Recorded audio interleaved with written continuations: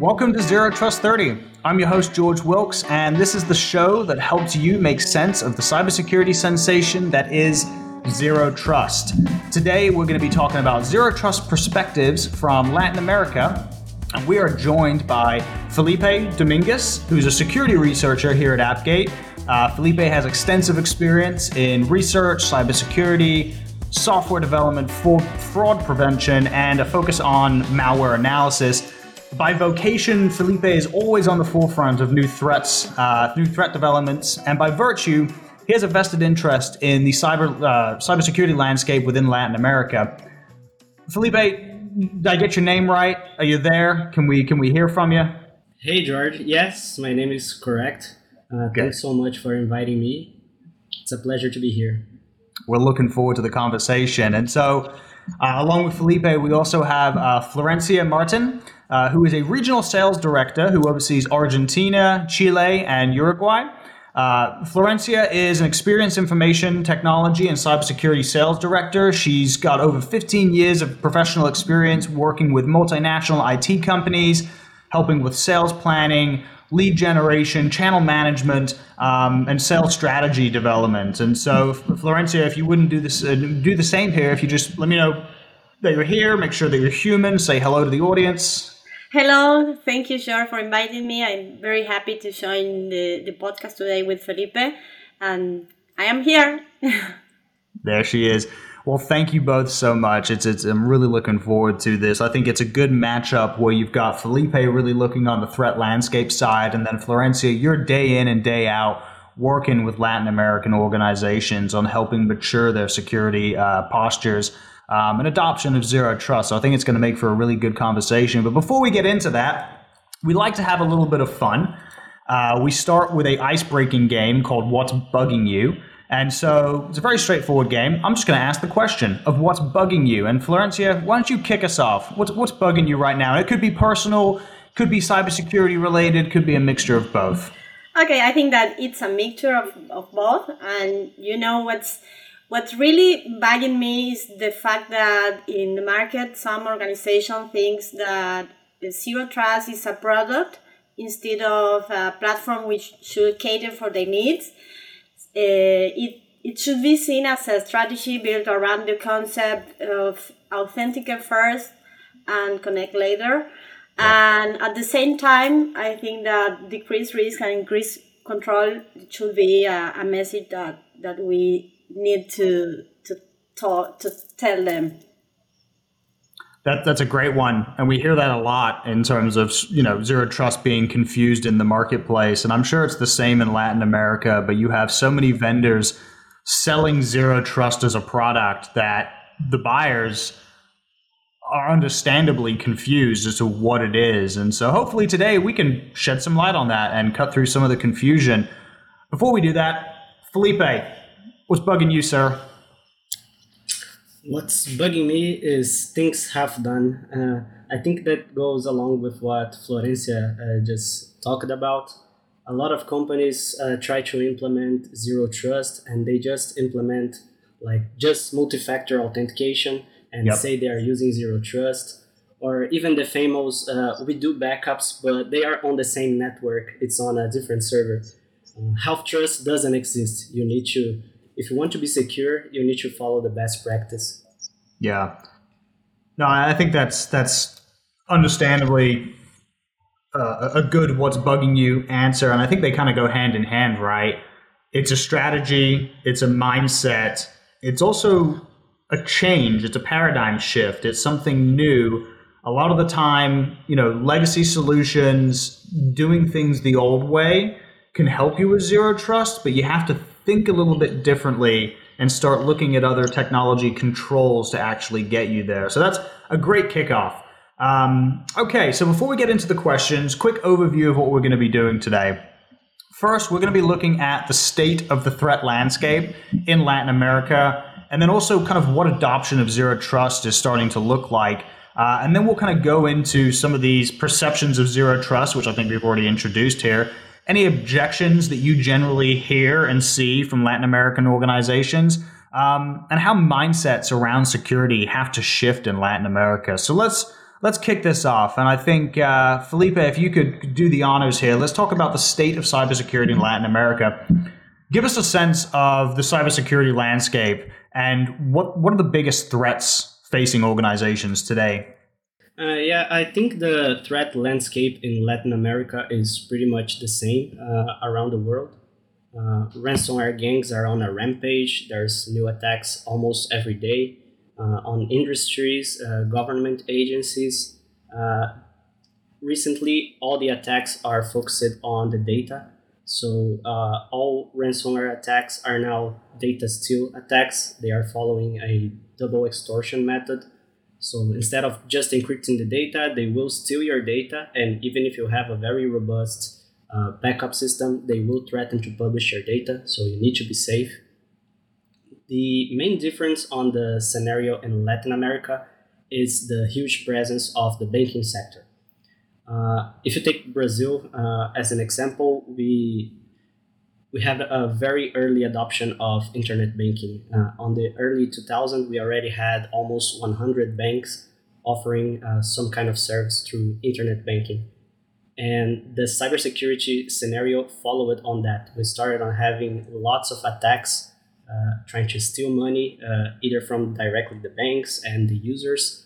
And even nowadays, in Latin America, we had some very dangerous threats related to banks. So we have threats empowering using remote access trojans, rootkit techniques. It's very, very advanced stuff. So when it comes to cybersecurity, the banks are kind of leading the way when it comes to that. They are investing heavily on the technology, and that means in artificial intelligence, analytics engines, antivirus solution, almost everything. And there's also the legislation stuff. In Latin America, we also are following the GDPR. We know on the US, you have a similar law, and countries in Latin America are creating their own. In Brazil, we have LGPD.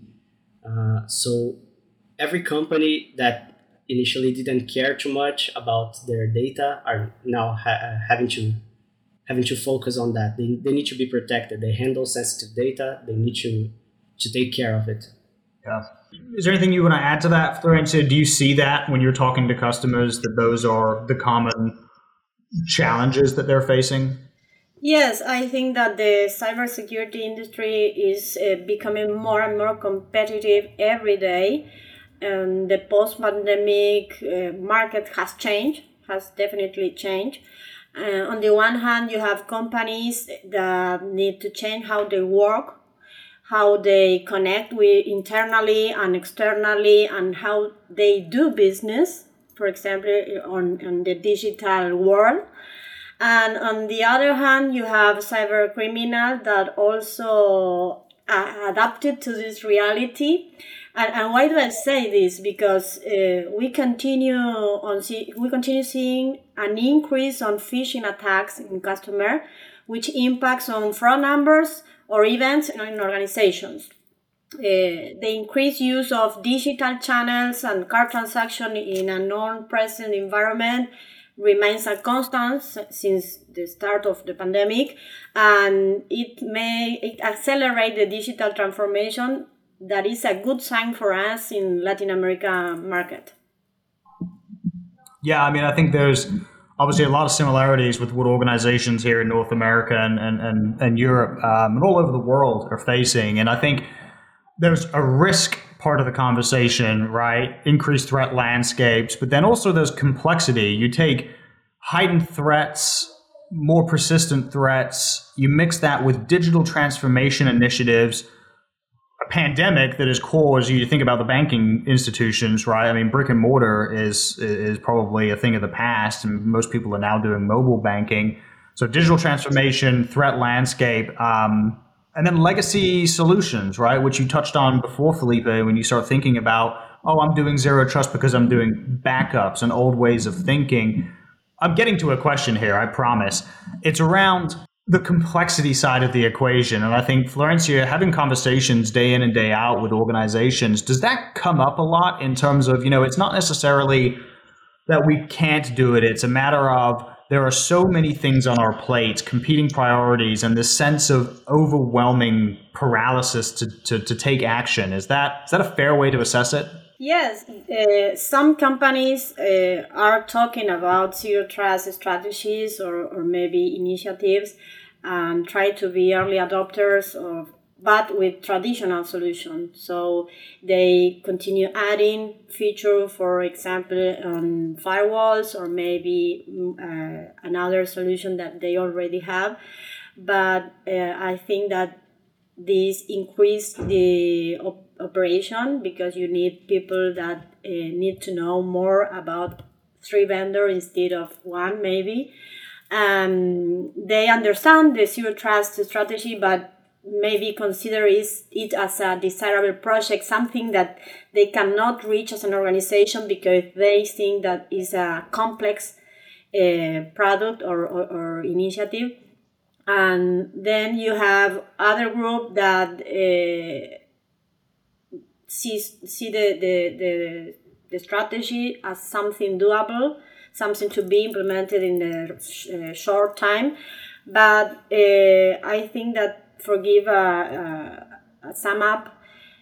Last year we saw an increase on zero trust requirements from customer, and our solution grew more than 200%. So this indicate that customers are looking for that kind of solutions, and they can do it. That is something that I want to repeat because it's not an impossible thing to do things easily and with a software. That is important too because with hardware you need to manage it, you need to update it, and you need to change maybe 5-7 years, and so it's more complex, I think. Yeah, no, that makes a lot of sense. And I think, one of the other levels of complexity there is, I think, Felipe, you touched on it, is laws and regulations that are coming forward, which are good. And so I think, one question I have is, are there certain countries that are kind of on the cutting edge of being more of a cybersecurity leader in the region? Like, do they stick out to you as, the standard of which all countries should be following? Yes, in LATAM the adoption of zero trust is very, very slow, like we saw in other technology. For example, in cloud adoption, it was slow, but the 2 years ago, it started to be better. But I think that it started to be more demand in the second half of 2021 because we saw globally many attacks, Colonial, SolarWinds, some Colombian financial institutions, and the adoption of cloud during and after the pandemic, because we continue adopting cloud. Finally, I think that it's a good thing for different countries, but I think that Colombia, Mexico, Brazil are leading the adoption of zero trust. And then you have industries. Felipe told about the banks and finance companies. They are an example that many other sectors are following. But zero trust is being seen also in hotel, hospitals, government, and service companies, unlike other technologies. Yeah, Felipe, would you echo that? Would you agree? 100%. When it comes to the countries, I would also cite Chile and Uruguay, but the adoption of zero trust is kind of slow, but it's being noticed by the industries. The problem is the amount of misinformation. Everyone wants an out-of-the-box solution, wants to install a software. It's just double-click and an executable, and yeah, I'm safe. And it needs a change on the mindset. So when did your mindset change, Felipe? Because you're obviously a zero trust a believer, right? You believe in the mindset, you believe in what it can do. Do you recall a time where the light bulb went off and you said, "Aha, this is the right way to be thinking about it"? I think when you start to analyze the attacks more closely, you see that most of them are very simple. They invade a exposed server and they start to spread through the network. Yep. So you can see exactly where zero trust would stop an attacker or detect it or at least decrease the damage. Most of the attacks, it's very simple. They exploit a vulnerability. It's the same exploit they are using, or they use leaked credentials. So zero trust would help all of that. So when you see an attack and you see that zero trust would be important on preventing and containing it, it's very clear. It's even hard to say to see a time where zero trust didn't make sense. Once Yeah. you know the methodology and the attacks, it's obvious. Yeah, well, I think you just summarized the title of the John Kingdevog Forrester white paper of no more chewy centers, right? That lateral movement, that lateral spread of either a person who has obtained credentials or malware that's spreading within an organization. So let's talk a little bit about disruption and adoption then, and Florencio, we'll start with you. You kind of hinted to this a little bit when you talk about the adoption curve and it's starting to pick up. What are the biggest objections or perceived barriers that organizations have in front of them that they need to either think about differently or scrap altogether and get out of the way in order to adopt a zero trust mindset? Well, there are many barriers. I think that Zero Trust is an ecosystem with both technology and non-technology places. For that reason, we need to talk about software-defined perimeter and software-defined people. That is a concept that we try to talk with customer. But I think that the first barrier is there are companies that continue adopting traditional solution, as I said, because they find it an easy way to do things, to comply. For example, we worked in a project with a customer that wants to comply with some regulations, and he was looking for a multi-factor authenticator, a VPN provider, and a solution for access control. And we demonstrate that he will need 3 solutions instead one with Upgrade SDP, and he realized that it will cover all their needs. He will not need additional solution, and the people who manage the solution will be happier with 1 instead of 3. So I think that they saw is an easy way on what they know over what they don't. That is zero trust. And the second barrier, I think that is that they think that zero trust is an expensive solution, but they don't see, or they need to understand that zero trust will simplify their network, accelerating their business, and reducing the surface attack. Well, I mean, change is hard, right? I mean, any change is hard. And so it's not necessarily that zero trust is difficult and expensive. It's getting the people, the process, and the technology aligned around it. And I'm sure you see this a lot, Florencia, it's got to come from the top, right? It's got to be a mandate from the CISO, from the CIO. The board of directors have to be involved. It's not just a single security problem. It involves the IT, the networking team. And it comes across as, oh, this is going to be really difficult. But, and this kind of leads into my next question, because Felipe, we talked about this before the podcast, is that level of disruption, right? Do you want to have disruption and change management for the better, i.e. security transformation? Or do you want to have the disruption of an attack that could be, completely paralyzing? I don't know if you've got any thoughts on that, Felipe. Yeah, I think especially when you consider a couple years ago, most of organizations just don't believe they would be attacked. So there's no reason to invest too much on that.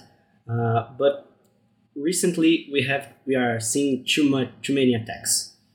So almost every day there are big companies, small companies, and even those small companies are now realizing that the damage that they will suffer in case of a cyber attack would be much more expensive than investing on a cybersecurity solution.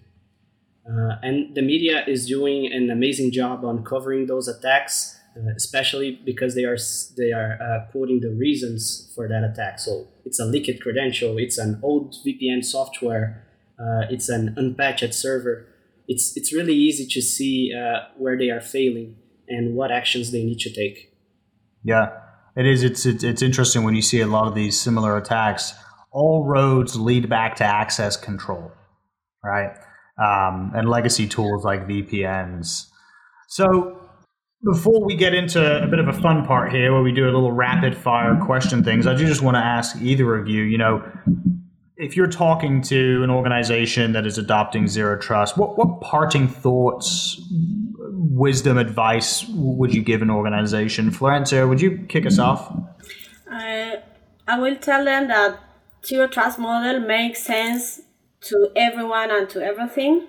I will add that the region not only need customer with the zero trust mindset, but it also need partners with the necessary knowledge to throughout the process of finding the right model of zero trust for each one.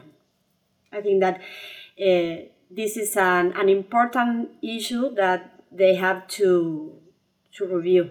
I think that's really good advice. I mean, especially, I know here in the United States, the skill gap, right? Getting Yes. really qualified security individuals, and the reality is, a lot of organizations, I'm sure they would love to adopt zero trust, but they're day in and day out trying to continue to protect the organization, and their plates are full. So what I heard from you, Florencia, is lean into those partners who have done this before, who understand zero trust and can help guide your hand, and make it a journey. Don't bite off more than you can chew. Start somewhere small, gain some momentum, and then scale into it. Felipe, how about you, sir? Yeah, I think the main thing I would advise is to start thinking as the attacker. So isolate, if you're going to start somewhere, start with the most sensitive servers.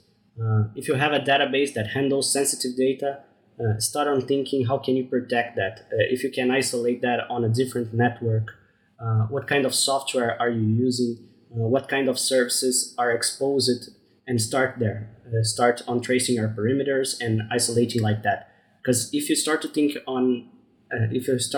as an attacker, you'll see if I compromise the server, I can reach those. So I'm gonna cut all the connections here and here and here, and only then you will be able to detect and reduce the damage of a potential cyber attack. That was really, really awesome stuff. Really good sage advice from both of you. Let's have some fun. And I'm already looking at this first question, and it is fun.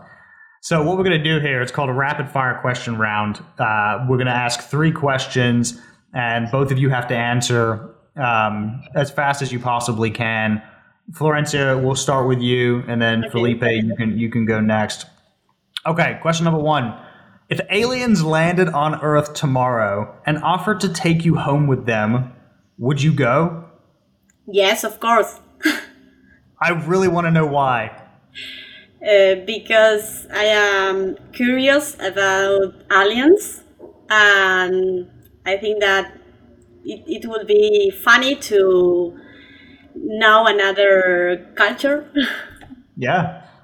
Yeah. I mean, there's a pretty big risk analysis to be put there because the question is very open ended, right? We don't know if these are friendly aliens. Friendly aliens, of Yeah. course. We don't know what you're walking into, but I love it. I love it. Take the leap of faith.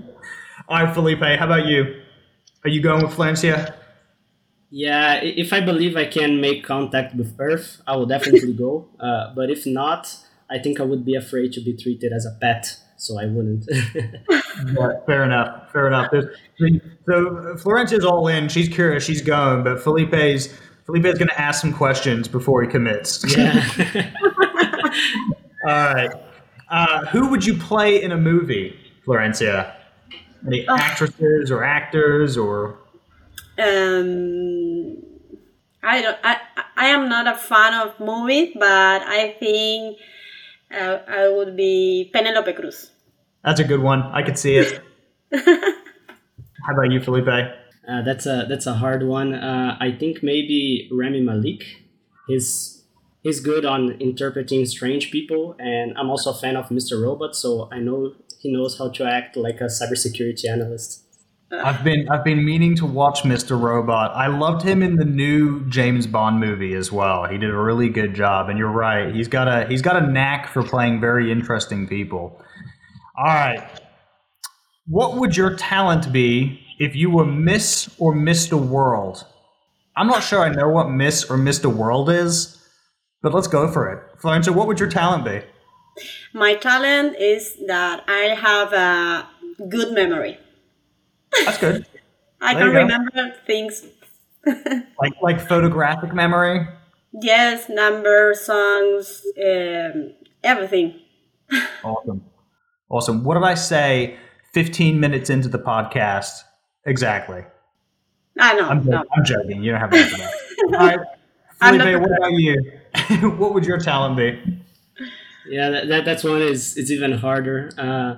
I think as a good Brazilian, my best talent would be very good at learning, improvising. We are a very creative folk. So I guess that would be my best talent, but I don't think that would give me the prize. I thought where you were going with that was going to all roads lead to football, but I guess I was wrong. Because you said as a Brazilian, I was like, yeah, On football. that aspect, I'm a terrible Brazilian. I'm very bad at sports. Oh well. All right. Well, hey, listen, both of you, thank you so much for joining us today. And for the audience, thank you for listening to today's episode. You can find show notes and other episodes at appgate.com/podcast. If you're not yet a subscriber, please do subscribe wherever you listen to podcasts. The show is a production of Appgate. The opinions expressed in this podcast are solely those of the hosts and the guests and may not represent the views of their organization. I'm your host, George Wilkes, and you've been listening to Zero Trust 30. And that's a wrap. See, you guys were nervous for what? You did amazing. That was awesome. I think it was really, really Thank well you. done.